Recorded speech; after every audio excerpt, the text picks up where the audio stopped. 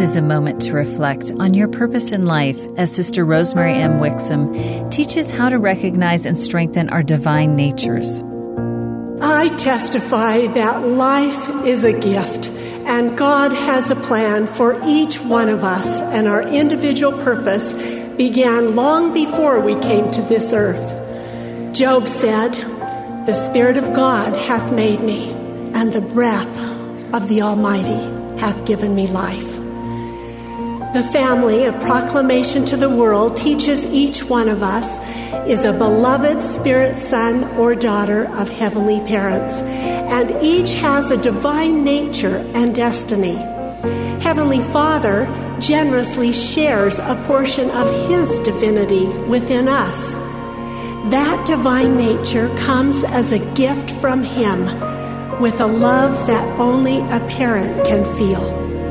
We come to this earth to nurture and discover the seeds of divine nature that are within us. Looking out through a window, not just into a mirror, allows us to see ourselves as His. We naturally turn to Him in prayer, and we're eager to read His words and to do His will. We're able to take our validation vertically from Him, not horizontally from the world around us or from those on Facebook or Instagram.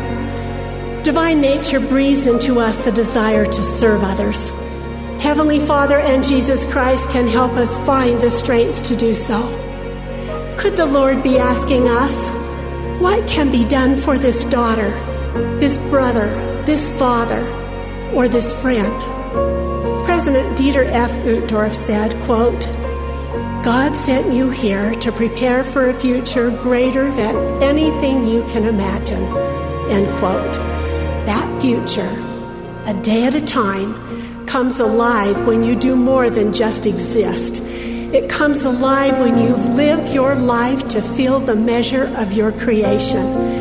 This invites the Lord into your life, and you begin to let His will become yours. That was an excerpt from Sister Rosemary M. Wixom's talk, Discovering the Divinity Within. This is a moment to reflect.